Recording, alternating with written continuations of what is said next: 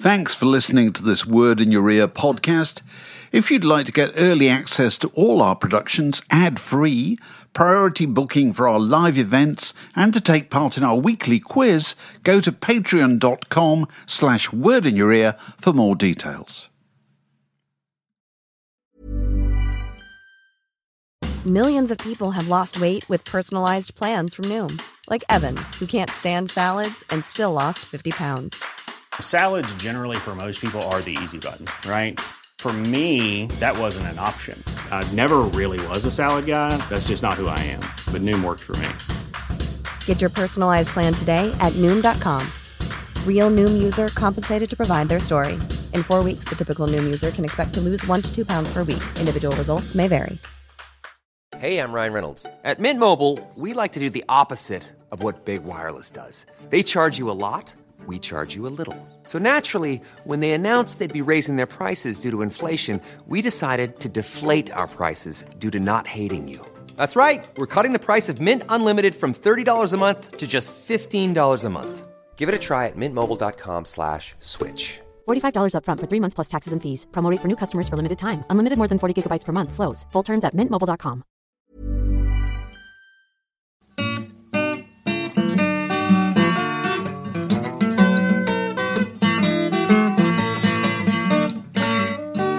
You're listening to a podcast from The Word. Good evening. My name is David Hepworth. We begin, like all formal gatherings, with apologies for absence. And I have to apologise on behalf of Mark Ellen, who's unwell. I don't mean like Jeffrey Bernard is unwell, you may remember, which is an old favourite. He's just recovering from some surgery, so it's taken a while, so... you're in my tender care this evening, but I'm not the main point this evening, because obviously we're joined by, I think what is fair to call, 2 legendary writers talking about 2 legendary artists. And in the second half of the evening, we have a break halfway through.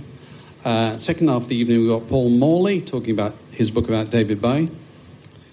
But first, talking about the Beatles, which I think is fair to call his specialist subject. We're joined all the way from Kentish Town in his special It Ain't Half Hot Mum gear. Would you please welcome the legendary Hunter Davies.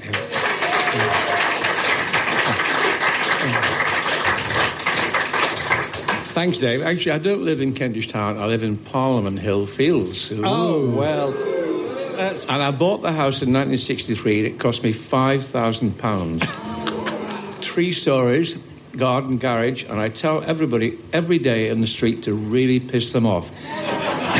But Islington is the deep south, so I thought, I better wear something tropical. Right.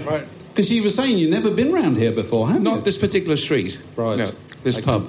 Why are there more men here than women? Is it because football and the Beatles attracts men? Is it because the men are avoiding going home and they've come to the pub in order to get drunk or start? No, why is it? There's only about 6 women and 100 men. Dave, in 3 seconds, tell me why. Men tend to be quicker to book tickets for these things because they've got less to do. Good one. True. Yeah. But anyway, I'm sure this will appeal equally to both sexes. And it's just a delight to have you here to talk about this huge compendium here, the Beatles book by Hunter Davies, which I think pretty much in the first line of the book you say, this is my last book about the Beatles. Actually, I've done very few. I did the authorised biography 40 years ago, and then for 40 years I did books on 40 different other topics. But by a sequence of events in the last 3 or 4 years, I've done 3 Beatles books. I did the John Lennon letters, and I did the Beatles lyrics, and I like to think those 2 were original primary research, showing the fans stuff they'd never seen in their life before. This is an encyclopedia, and it's a whopper, and it's There have been so many Beatles encyclopedias, and my room is groaning with them. And I turned it down when the publisher wanted to do it about 5 years ago, and he went on and on and on. And then he said to me, having seen all my memorabilia and all this stuff, he said, you can use all your stuff, all your souvenirs, and it will be your legacy. And it was the word legacy.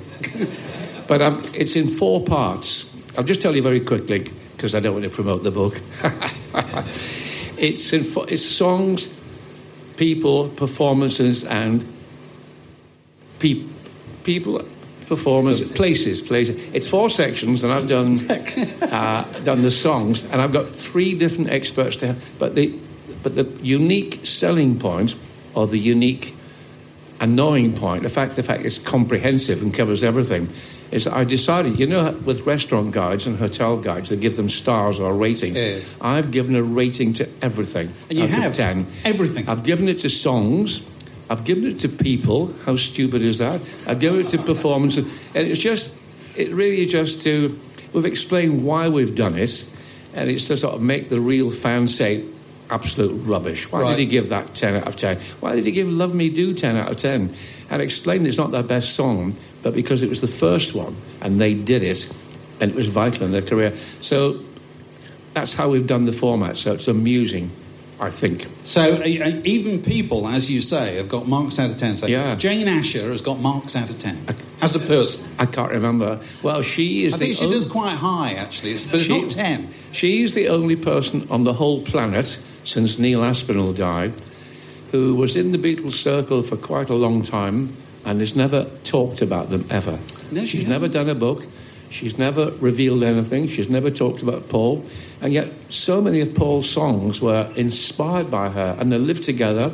And Paul moving into her house was a huge... Coming to London was a big thing for Paul from his council house in the north.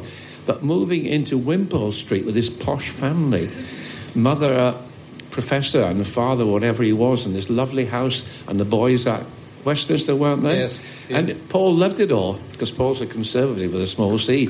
And it was an entree into a sort of professional, middle-class London life, which you would never have come across otherwise. Let's talk about the journey that kind of led you to the Beatles. And I couldn't resist sharing this picture because, if you Google swinging 60s, that's the picture that comes up, because that was swinging 60s central. I don't know. Honestly, I don't know why you're saying that. So this is you and your family. So when is this? This was, well, I know because that's our third child, born in 1972, Flora. Oh, right, okay, so it's beyond This is not swinging. This was our Christmas card done by a friend of mine, the Sunday Times, Frank Herman, photographer. And we decided to get the family together and do a Christmas card, and we decided to dress up in stuff we had in the house, roughly Edwardian. So my son's in a sort of sailor suit, right. Came from the house. I'm wearing a silly hacking jacket, and my wife is... I can't see how it's swinging 60s. Well, I tend to associate swinging 60s, a lot of it was Edwardian and Victorian nostalgia, wasn't it? But she would have been wearing a miniskirt. She would have had a Vidal Sassoon haircut to be swinging 60s. I suppose it's... What's that? Lord Kitchener was my backman. I was my Lord Kitchener's whatever backman. It was called, yeah. So, but you got into this position... Those boots are Bieber boots. Yes. Ah. Because in the mid-60s... I used to sit at home in Yorkshire. You weren't born. Come on. And think, that's the man I want to be. There's this guy called Hunter Davis who writes the Atticus column in the Sunday Times. And as far as I can work out, all he does is swan around London, having lunch with glamorous people, and writing quite short pieces about them. Yeah, it was easy peasy. I found this today. This is from October 1965. You probably can't read this. I'm going to read the first paragraph. The words are quite short. George Best is a very shy, quiet boy of 19. So he's obviously being introduced to the Sunday Times readership. He has a soft Belfast accent and a Beatle haircut. His wage for the week before last was £175. And clearly the readers of the Sunday Times are meant to read that and go, that's a scandalously large amount to be paying some worthless... Yeah. some lad. So tell us about your time on the Atticus. I joined the staff of the Sunday Times in 1960, and for 3 years I was the boy on the Atticus column. Never got my name in the paper. Was always overlooked for the job, and I had to do pieces about who will be the next Archbishop of Canterbury, or the next Master of Balliol, or Ambassador, as if I cared. I wanted to do pop stars, I wanted to do football. It went on and on. They wouldn't let me do it. And then suddenly, in 1964, the 60s didn't really arrive till 1964. That's when really... And it suddenly all changed. And people from my background, north of England, grammar school, provincial university, we were suddenly, like the Beatles, we got a spin-off from them. People thought, oh, well, they've got there on their own without having to go to a public school. There must be. So I started doing these people, and I went to see George Best, and he wasn't drinking, and he was living in digs, and he talked about Mr. Law and Mr. Charlton. So this was the beginning of me doing... Well, I was doing footballers, but I did photographers, and I did other sorts of people that I was really interested in. You said earlier, Dave, that you wanted to be me. You won't believe the very first person who said that to me. The next week, doing this column, I went to Bristol to interview a young half-Polish boy called Tom Stoppard, who just had a play on at the Edinburgh Festival called Rosencrantz, and he told me, because he was working on the... What's the Bristol paper? The Evening? The Western Morning News. And he told me, I thought he was arse-licking, I want to be you. Yeah. I want to come to London and do the Atticus column. And I couldn't. I've seen him since, and Well, you must have had loads of people say that to you over the years. It was one of those jobs that everybody envied. What people normally say, and I've been at this a very, very long time, is that I wish I'd got away with writing about the Beatles and writing about football, because blokes of a certain age, from 8 to 80, that's their two passions in life, music and football. So how did I get away with it? But you did. All right. And that led to... I've got to introduce this, because this was a favourite film of mine from the late 60s. Here We Go Round the Mulberry Bush, which was a kind of sex comedy, wasn't it? Set in Stevenage. Wash your mouth out. And you wrote the book for this, didn't you? This was my first novel. My wife had already got a book published, and I thought, well, I know her. If she can get a book published, she can write it. I'll have a go. And so it was a sort of slice of life from Carlisle, my hometown. There's a gentleman here from Dalston, and we from Carlisle, the big city, looked down upon people from Dalston. Even more, we looked down upon people from Wigton, such as Melvyn Bragg, with straw sticking out of their ears, farming.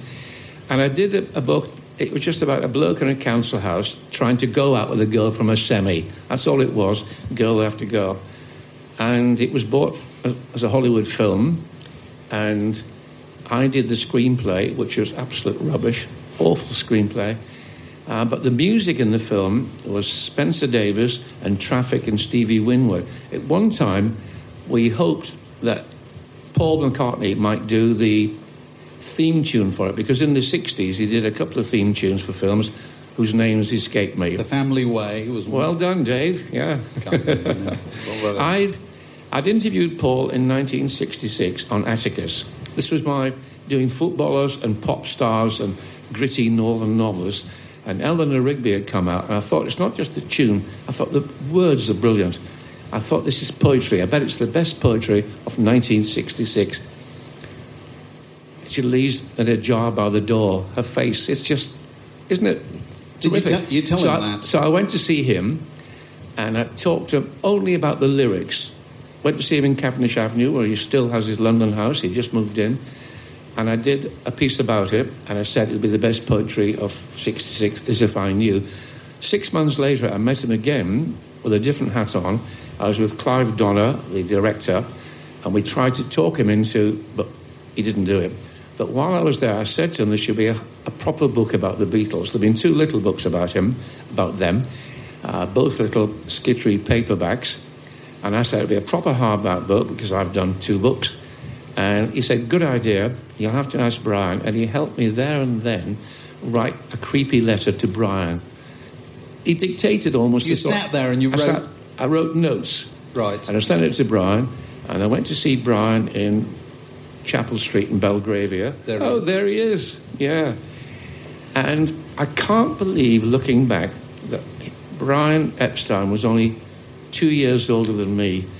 He seemed so sophisticated, such a man of the world. He was so beautifully turned out and beautiful accent and lovely clothes. He had this lovely house in Belgravia. I remember sitting waiting to see him. He had 2 Lowry paintings. I'd never seen a Lowry. I thought Lowry only did drawings. And I saw him, and we agreed. Wait, is that your pacemaker, Dave? Yeah. Coming from Yorkshire. And while I was talking to him, and my agent came, he offered us a clause in the contract to do the book, which we'd never asked and never thought of. The clause was words to effect: he would not allow any writer access to the Beatles for 2 years after my book came out. God. So we're talking in 1966. The book came out in 1968. 2 years later was 1970, and the Beatles were no more. But the whole of the 2 years I spent doing the book, I never knew I was going to be the authorised biographer. So wasn't I lucky? So was there a financial deal there with the £3,000? No, for you? My advance from Heinemann in 1966 was £3,000, which is the same I got from Mulberry Bush. That was and I gave a third of it to NEMS, to Brian Epstein's company. So they got a third of it. You gave £1,000 to the Beatles. Yeah, they were made up. I gave money to the Beatles. That was their only involvement in this. No, they gave. No, but I mean, in terms of financial, that was all they control. got. Yeah. Did they have control of the book? Many years later. Oh yes. When I did the John Lennon letters, and I had to share it with a certain person, she got 50-50. All right. But she owned the copyright, so I'd know. It's an avant-garde artists are always a lot more hard-nosed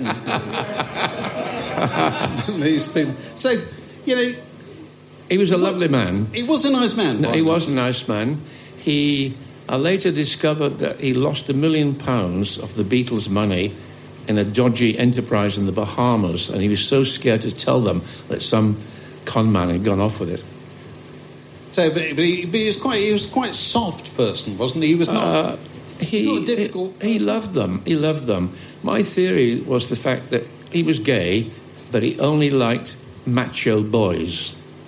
And he liked macho boys who didn't like him, and he liked being beaten up by them.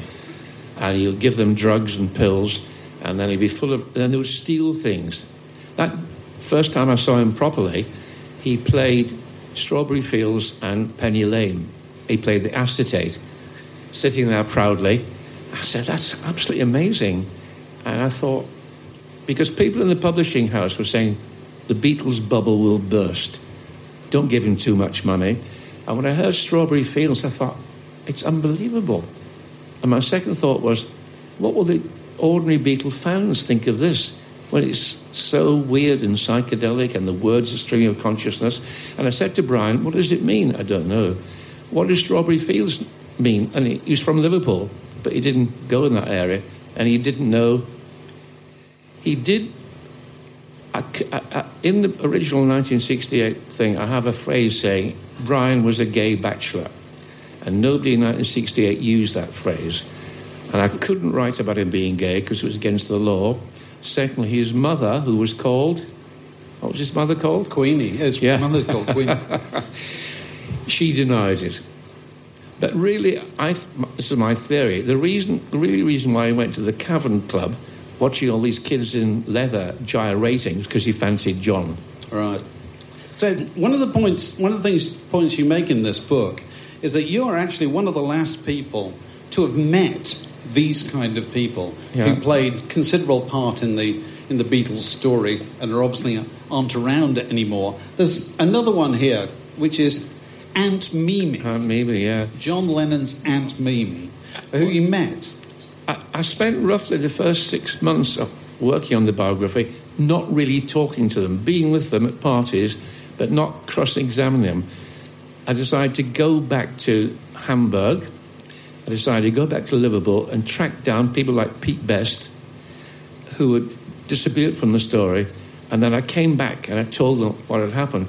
I bitterly regret that these 18 months to 2 years I spent with them, I never used the tape recorder. When I was with them in my house or their house, one-to-one, I've been writing it down in my horrible handwriting. If I was at Sgt. Pepper in the studio or at the photo shoot for the cover, I wouldn't write anything down in case they turned to me.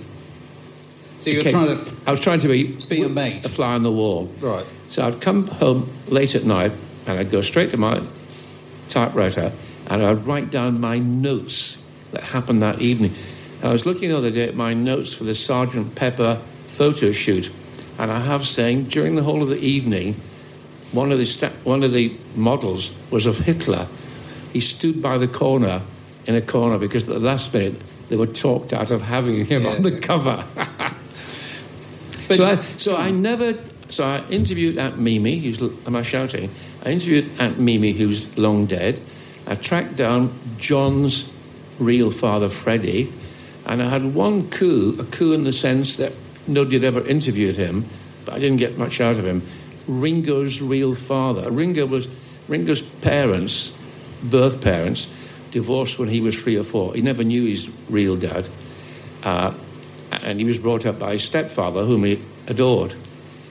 But I tracked down the real Richard Starkey, who was working as a window cleaner in Crewe. And I upset him first of all when I wrote to him, because I'm rubbish at spelling. I spelled Starkey wrong. Anyway, I went to see him, and I got his life and the separation, and he kept away totally. When Ringo became famous, he never reappeared. He made no attempt to get money. Then I did George Martin, obviously, and Brian Epstein, and so many other people, George's parents. I did Paul's dad, who came to stay with me lots of times. I went to stay with him. So all these people, I've only had tape recorded them. Yes. Because these were people who had lovely memories. So what a mistake. What was their general response to this enormous success that had happened so recently, hadn't it? They didn't. When you did this. George particularly didn't want to talk about being a Beatle. All he wanted to talk about was Indian mysticism and the sitar. And he'd go on and on and on. And I would say, oh, by the way, do you remember the Quarrymen? Oh, no, not the Quarrymen. Yeah. But because they were still at they stopped performing in public, but they were still creating in the studio. So because of that, if they wouldn't talk about going backwards, which I would do one-to-one, they would talk constantly about what they were doing now. They had this idea for Sgt. Pepper. They got this idea. So I didn't have to take them back. And talking about the apple, going through the whole seeds of the apple story. You were there at the time which was absolutely mad and absolutely, So I had so much. I wish now in the book, which I had to write very quickly because I didn't want it to stop.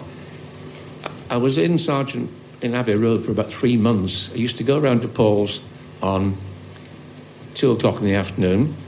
He'd just be getting up and we'd have a fry-up because he wasn't a vegetarian then. He's wiped it from his mind now. And then we go with Martha, my dear, on Primrose Hill. And then we'd come back and John would come and they'd go up to their studio and they would have a new song. Like one day I was on Primrose Hill with Paul and I said it's getting better, meaning the daffodils are coming through, spring is coming. And he laughed and said that was the joke phrase when we were in Australia because Ringo was ill and had another drummer called Jimmy Nicol. And after every performance, John would say to him, how's it going, Jimmy? And all he'd say, it's getting better. And they would take the piss out of him because that was... Yeah. And Paul started singing, you've got to admit it's getting better. And when John came, he said, I've got 4 lines. And John added to it in a very John-like way. You know the second bit? Go on. Well, you know, I was cruel to my woman. I treated her... Beat her. Beta and kept her away from the tip. So his input was not cheerful and lovely. It's getting better. I didn't know at the time that he was beating Cynthia. No, Cynthia never told me that. Nobody knew it. So I saw these songs. Then I would go in the studio and stay with them in Abbey Road. And wheedling my way in, I got to sit in the bowels of Abbey Road, which is the four Beatles and Neil and Mal, the roadies, getting the microphones and the stuff ready. There they are. That's Neil and Mal. That's right. That's Neil there, Neil Aspinall and Mal. That's the two roadies who were with them all their life, both dead. And Neil never told his story. When friends came, like Mick Jagger, or the wives came for the evening, they would sit upstairs in the studio behind a glass panel with George Martin and the techies. They were not allowed. So I had this huge privilege of being down, and I would be sitting there mostly bored out of my skull because they do 20 times the same riff or the same bit and the same. So I'd be sitting there, you haven't got a... And they'd be laying down the vocal track to the backing track they'd done the night before. So they're sitting with the earphones on, and on the earphones they can hear the backing track, and they're singing into the microphone, and George is... And now and again I'd take my earphones off, and I could hear these sort of disembodied voices singing in the studio with no music. And I thought, bloody hell, they can't sing. No. They're out of tune. Yeah. It's like singing in your bath or singing in the swimming pool. It sounded so weird. So what was the secret of sitting there on the studio floor with them just saying nothing, presumably? Did you smile and look encouraging or tap a toe or anything I just tried to pretend I was with the band. I'm with the band, and smarmy and charming and not interrupting, not speaking till I was spoken to. When we did the Sgt. Pepper cover, we started off at Paul's house, then we went to Flood Street to the photographer's house called Michael Cooper for the shot. And as we were leaving Paul's house, Paul said, we'll need some stuff to put in the front, because Paul had done the drawings. It's not really Peter Brake's creation. It's Paul. Paul designed it, all in his head. Months before Peter Blake arrived, we were talking about it. Paul said, bring some stuff. So I picked up from his mantelpiece, I think it was an Ivan Novello award, shaped like a Sputnik. And I picked it up, went into Michael Cooper's thing, and there was a row of hyacinths spelling out the Beatles. Spelling out. Yeah. And I shoved it at the front. And to this day... It's there, and I put it there. That gives you a thrill, does it? It certainly does, yeah. So that's your contribution to the picture of the Beatles. That's right. There would have been nothing. No, absolutely. That would not have sold. But there must have been times, particularly being a wordsmith, where you're sitting there when they're writing words, and you must have wanted to say, that doesn't scan. They did. No, you wouldn't do that. They did. The thing about John and Paul was that they were each other's best critic, and they would rubbish a line or say that doesn't work, or they would go la la la. Well, now and again they would say to me, what rhymes with oranges? I know it's mine. What else can we have for mine? What else can we have for... it wasn't mine, but I was there when he turned round and said... Anyway, he wanted to rhyme for all, and the other bloke, Terry Doran, said Albert Hall, and he worked Albert Hall in. Simple as that. Yeah. So you went and talked to loads of people who had a considerable role in kind of shaping who they were. You talked to Astrid Kirchner. And that's Stu Sutcliffe. Stu was the best friend at Art College of John. Very talented. He won a big lot of money at the John Moores Prize. And John talked him into buying a bass guitar, which he couldn't play. So he became a Beatle.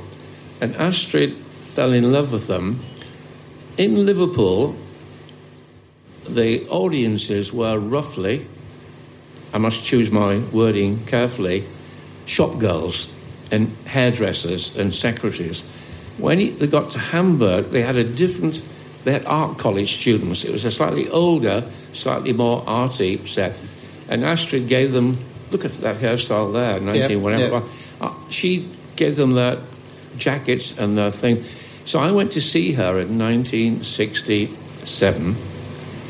Stu was dead, and she was sitting on this most amazing portfolio of photographs. The best photographs ever taken of the Beatles were the ones she did in Hamburg, in this sort of fairground. They're sitting on a sort of fairground thing or a machine. You'll know them when you see them. And she was sitting on this amazing collection, and she was in a flat, a room in her mother's house, which was all black. And she had black candles, and she was wearing black and black everything. She was still in mourning for Stu, who had died 4 years later. Think about doing the book when I did it. The corpses were still warm. The memories were all... And she was working in a lesbian club in Hamburg as a bar lady and a vague gigolette. So if the lesbians didn't have somebody to dance with, they would dink with... And she was getting nothing. And I was saying, you got all these photographs. She said, no, it'd be disloyal to Stu. She eventually did sell them, did eventually print them. But at the time you did this, they were still quite fresh memories, weren't they? I came back to London, and I said, I've just been in Hamburg. And they said, and they wanted to know everything about Astrid. So that was a way of me currying favour with them. Another time I came back and said, I've just seen Pete Best. You know, he's working in the night shift in a bakery, getting tuppence an hour, and they changed the subject. They didn't want to hear anything of Pete Best because they knew they'd been bastards. Yeah. They wanted a shot of him, but even John was too scared to do it to his face. They let Brian do the dirty work, and they felt guilty. So they didn't want to hear about Pete Best. Derek Taylor. Oh, what a lovely man. Derek Taylor, a legend amongst journalists. He was so witty, and he was so amusing and so clever. He was a great writer. I met him long before he was working with the Beatles. I think when I went on a freebie to Galway, the Galway Oyster Festival, and Derek was working on the Daily Express, and we had a brilliant piss-up at the Galway Oyster Festival, and we all had a room and we had a bar tub, and Derek left a note for all the hacks saying, drinks tonight in my room, chaps, number so-and-so, help yourself.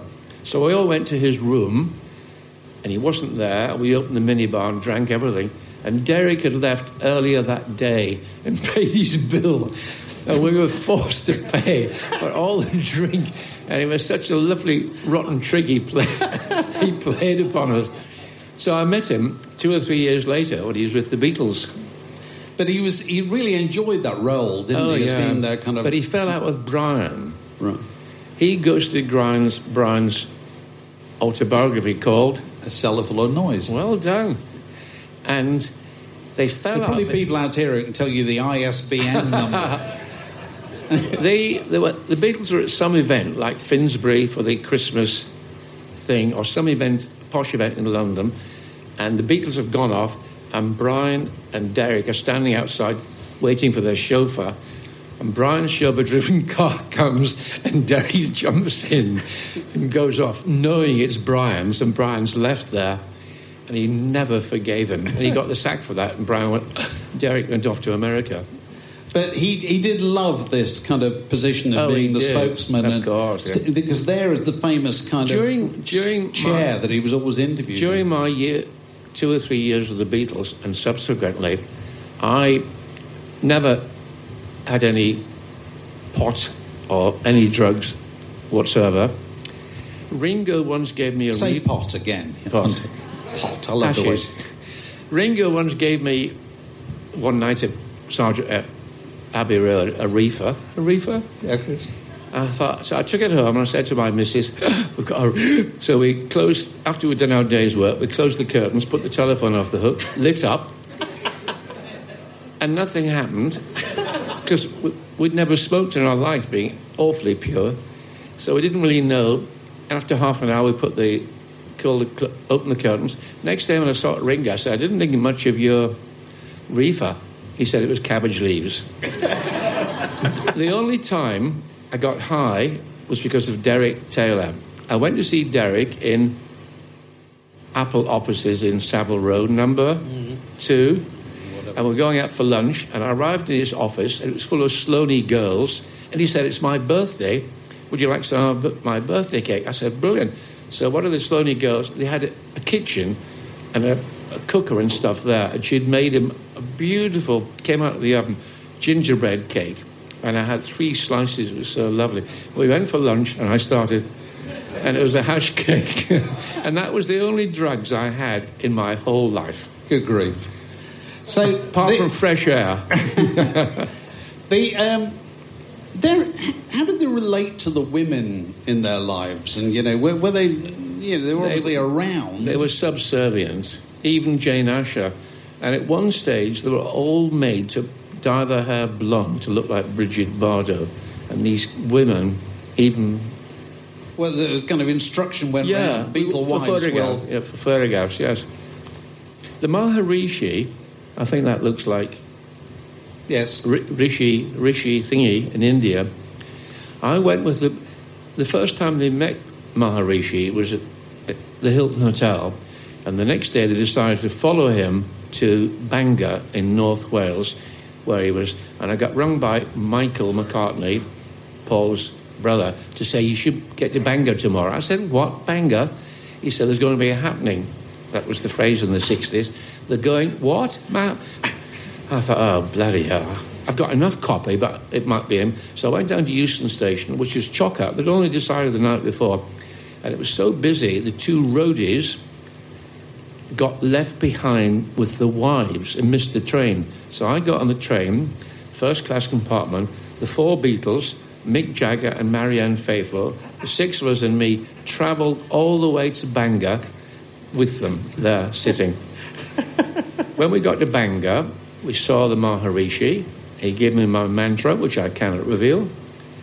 And we went out for the evening to a Chinese restaurant. This is August 1967. It's a college at Bangor. It was empty.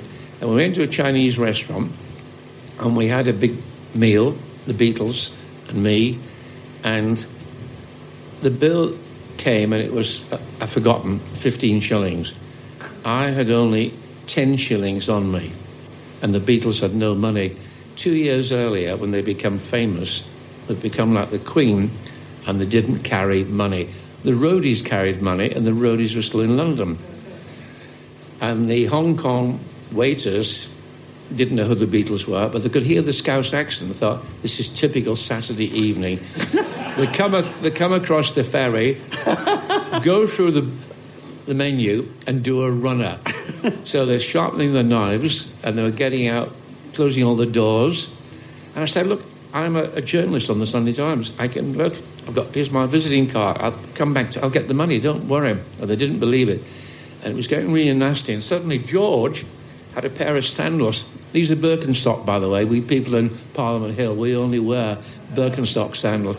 His were handmade leather, and he put his foot on the table just like this, and got a knife, and he cut round there, and out of it he took a £20 note. 2 years earlier, when they become like the Queen, not carrying money, George was very sensible, thought, one day I'll get caught, and that was it. And he paid the bill, and we got out. 20 quid was all you needed in those days. Now, so in your book, can I have a drink? Where's your drink? Yeah, there. In your book, you deal with a lot of the places that they are associated with. This is it's a favourite picture of Mark's, actually. This is the Beatles playing in Aldershot. Mm-hmm. I don't know what, there'll be somebody here who can tell me what year, probably 1961. It's in the book, in the encyclopedia. And everything's there. It's all in here. And but this was their first kind of venture outside. When they came down south, didn't they? This was one of the first times that they'd done it. And I think there was something like Aldershot, here we go, the Palais Ballroom, Queen's Road, 9th of December 1961. God, that was early. Due to an advertising mix-up between the band's promoter and the local newspaper, the Aldershot News, only 18 people turned up for the gig. Promoted by Sam Leach, it was intended to be a Liverpool v London Battle of the Bands contest between the Beatles and top local one, Ivor J and the Jaywalkers. Excellent, yeah, they did good. So that's good. something of a Viz comic, doesn't it? That was. And I remember that. The Jaywalkers. Peter J and the Jaywalkers. Right. No, different lot. Can you see Pete Best in the corner? Yes. Looking moody on the drums. Never fitted. Yeah. Never fitted the look at all. But you could say Pete Best has had the happiest life of the four Beatles. All four Beatles have either got remarried, ending in divorce and trauma and unhappiness, or in Paul's case, lost a wife through cancer. Pete Best has been married to the same woman all his life and has got a lovely family, and he still does touring, and thanks to Anthology, he got something like £1 million because he was on Love Me Do. So his life has been content and happy, well, without being famous. Best of luck to him. This is Bruno Kochmeyer, who was one of the people who dealt with them in Hamburg. So did you go to Hamburg? And well, I told you I went to see Astrid. Oh, right, of course. And I went round all the clubs, the Kaiserkeller. I can't remember the names. One of the problems I have, because this was the first book about the Beatles, in the sense of a proper hardback, and nobody had gone back to Hamburg before. When I asked the Beatles, can you remember Hamburg? How many times did you go?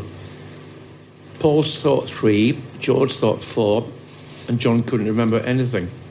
So I had this awful job to do to get, because they went 4 times, I had to get the clubs in order and get the dates and everything else, and I got it right. But what I got wrong, you can't believe I got this wrong. The first edition of the book, if anybody's got it, it's the most appalling mistake. The Beatles read it, the Beatles told me the vital event in their Beatley lives was meeting, John and Paul meeting at the Woolton Parish Church Fete on, I'm going to get this wrong, July the 7th, 1957. You had 56. I have 56. But there was nowhere to go and check. There was nobody, I couldn't check. It wasn't in the papers. Posters have turned up since, but that's because they were famous. Yeah. Matt, getting a year wrong. Appalling. I feel so guilty. So Murray the K, who was a bit of a jerk, wasn't he, who kind of attached himself to them? I didn't interview him, oh, right, but he was... fine, okay. So you spent time with them in the studio, as you say. You know, how did you see them start to change during that time? There must have been considerable change in a very short period of time. Every day there was a change. Every day they didn't believe what they did the previous day, and every album they did, they wanted to do nothing like it, so they're moving on all the time. They were endlessly developing. That's why I say I didn't want to stop, because I knew it would be out of date by the time The dynamics were changing in that John, for the first half of the time before Yoko came along, was sort of spaced out, not just drugs, but his marriage to Cynthia was a sham, and he couldn't be bothered, and he'd been the leader for the first 5 years. He was the strong one, and they looked up to him, and he decided everything. And now, because he was taking a back seat, Paul was getting stronger, and Paul was taking over. But John didn't really care. George was a bit pissed off, and his tunes were not being on the... And there's a bit of friction with Paul and John. So there was those sort of dynamics, but there were no rows. They weren't each other's best friends, but they were best collaborators. Talking of friendship, there's a picture here of you and your family on holiday with the McCartneys. 32-inch waist, look at that. Yeah. On holiday in Portugal, I think it was. Yeah, right? Can you see my wife's hairstyle? Yeah, that's Vidal Sassoon, you can't see. We went abroad after the book was out. I had pneumonia, and we hired a house on the beach at Praia de Luz in the Algarve. It was a converted sardine factory, and in the middle of night one night I heard this horrible shouting outside at 2 a.m. "Get up, you lazy bastard!" in a very strong Liverpool accent, with no telephone. And I got out, and there was a taxi driver looking really worried, and Paul with a beard, that's his Let It Be beard, I'd never seen him with a beard, and with this blonde American girl I assume was a groupie and her child. When we left London 6 months earlier, he was engaged to Jane Asher, and I thought they were a lovely couple. So I thought, what's happening? In London that evening, he just met Linda, and he thought, where should we go? And because she had a little girl, Heather, that one standing there, he thought, we'll go and see Hunter. And he said to Neil, get us on a plane to, which is the address, and all the planes had gone. Well, hire one. So they hired a private jet and went out in the evening and landed at Faro in the middle of the night, which had not long opened as an airport. Paul had left with his guitar, a £50 note, and a bottle of whiskey, and his cossie, his swimming costume. And at Faro Airport in the middle of the night, he's looking around to get his money changed into Escudos, was it? Well done, you are listening. So, and he gave it to a bloke. The bloke went off. Then he saw a taxi driver and said, taxi, and jumped into the taxi, forgetting he'd given a total stranger 50 English quid. So he arrived 80 kilometres away with no money. And if we hadn't been there, we might have gone anywhere. I might have gone to Lisbon. We might have gone. So he stayed for 2 weeks, and we had a very good. Is it ever possible to be friends with the Beatles? Because if somebody's staying with you, Margaret and he, because she was an intellectual, not like me, she died this year, and Paul liked a good bit of intellectual chat. They would stay up all night talking. So I did talk to him, and I thought we got on. We were holiday chums. Right, but for holiday. So, look, we just got time. I thought there might be people that might have questions that they'd like to put to Hunter. I think we've got a mic here, have we? Have we got a mic that's going to travel round there? Anybody got a question they'd like to put? Stunned into silence. Yeah, sorry, can we pass this microphone down? Shout it. Can we pass it down the front? No, I want to get it on the podcast. Thank you. Is it possible to say, out of the four of them, who you like most and who you like least, and why? Oh, thank you. When I was with the Beatles, even though I was in the background, a fly on the wall, my friends and my chums would say to me, who was your favourite Beatle? And I pinched a smart remark which Neil and Mal had. Neil and Mal had been with them for, 8 years, and they'd been asked that question on the hour.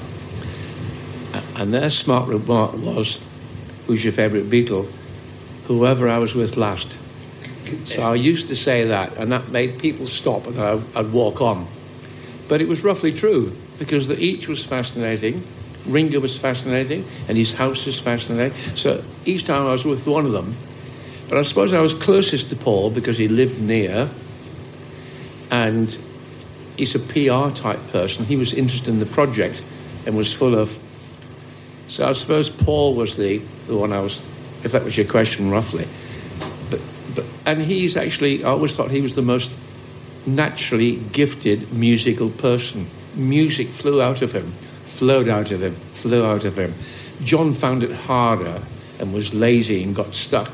But John, on the other hand, was very inventive and unusual. So I loved them all. Any more questions? Any more questions? I'm just going to ask briefly. Sorry, is there somebody got... I can't see, sorry. Oh, it's me. Hello. Back to your left, David. Question about the Beatles' music, Hunter. Did you like it? And secondly, what was your favourite one? When you buy this book, a bargain at £30, I've done the one on the songs, and I've explained the background to every song, and I've given a rating to every song, which, as I said earlier, is potty. So there's about, from memory, 10 with 10 out of 10. But I suppose the one I really liked best was Strawberry Fields, because it was the first one I really heard, and it was such a vital stage in their development. But I loved, and I like Penny Lane, and I love A Life in the Day. At my wife's funeral this year, in February, I got them to play And I Love Her. Ha, ha, ha, ha, ha. I can't sing for Toffee. I organised the funeral myself, and I had 3 songs. I had A Christmas Carol, because my wife was totally non-musical. When she went on Desert Island Disc, which I have never been on yet, ever. Have you never been asked? I'm so furious. Good grief. She was absolutely non-musical, and I made her choose Beatles songs. Anyway, we had The Holly and the Ivy, and then we had And I Love Her, and for the going out of the service at Golders Green Crematorium, I got them to play. I ordered Georgia Girl. She did a film called Georgia Girl. It's a crap song, but it's very jaunty and amusing, by the Seekers. And I told them what I wanted, and the service was done by, actually, most of you live in North London. Have you heard of Leverton's? Leverton's? It's a massive funeral parlour. There's one in Kentish Town, but they're all over the shop. They did Are you recommending it? I get a discount when I die. Yeah. Anyway, they, instead of having Georgia Girl by the Seekers going out, I'm not sure I'm telling the story, they had a really awful slow pastiche of it, which is absolute crap. And I was so depressed, and I got all Leverton's and moaned. Anyway, they apologised and gave 300 quid to the Marie Curie Hospice in Hampstead, where she died. I knew there was a point to that story. The Glory Game. Can I tell you one funny thing about... The great football book that you wrote in 1972 about Tottenham. There's a connection between the Glory Game and the Beatles. Good. When I was in Abbey Road, listening to them performing, I now and again used to think, if John and Paul have a row and they're looking for somebody to take it out on, they'll turn around and say, "What are you doing here?" Out. I remember thinking, if that happens, the book won't come out. I'll have wasted a year of my life. I'll have to pay the advance back. But I'll have had the experience as a Beatles fan of being there, so it won't be wasted. 5 years later, I was in the dressing room at White Hart Lane with the football team, and I'd wheedle my way into being in the dressing room before and during the game, and I went training with them because I was awfully fit in those days and was only whatever I was, and I had most amazing access to them you can't believe. But now they had big stars like Martin Chivers, Mullery, Martin Peters, Steve Perryman. I remember a row in the half-time between Nicholson and Chivers. Nicholson got it into his head that the England stars never perform for Spurs the way they perform, and the cups were flying, and he was looking round. I thought, oh God, he's going to pick on me, because obviously I shouldn't have been in it. And I had the same thought, if I get chucked out, I'll have been there. Yeah, absolutely. Well, you certainly have been there, and it's and much of it is recorded in this book, this If I Can Lift It, which Hunter will be very happy to sign for you, and he also signed copies of The Glory Game. The odd sad Spurs fan has come along with them. Not sad at all. But would you please join me in thanking, fascinating talk, Hunter Davies. Thanks very much.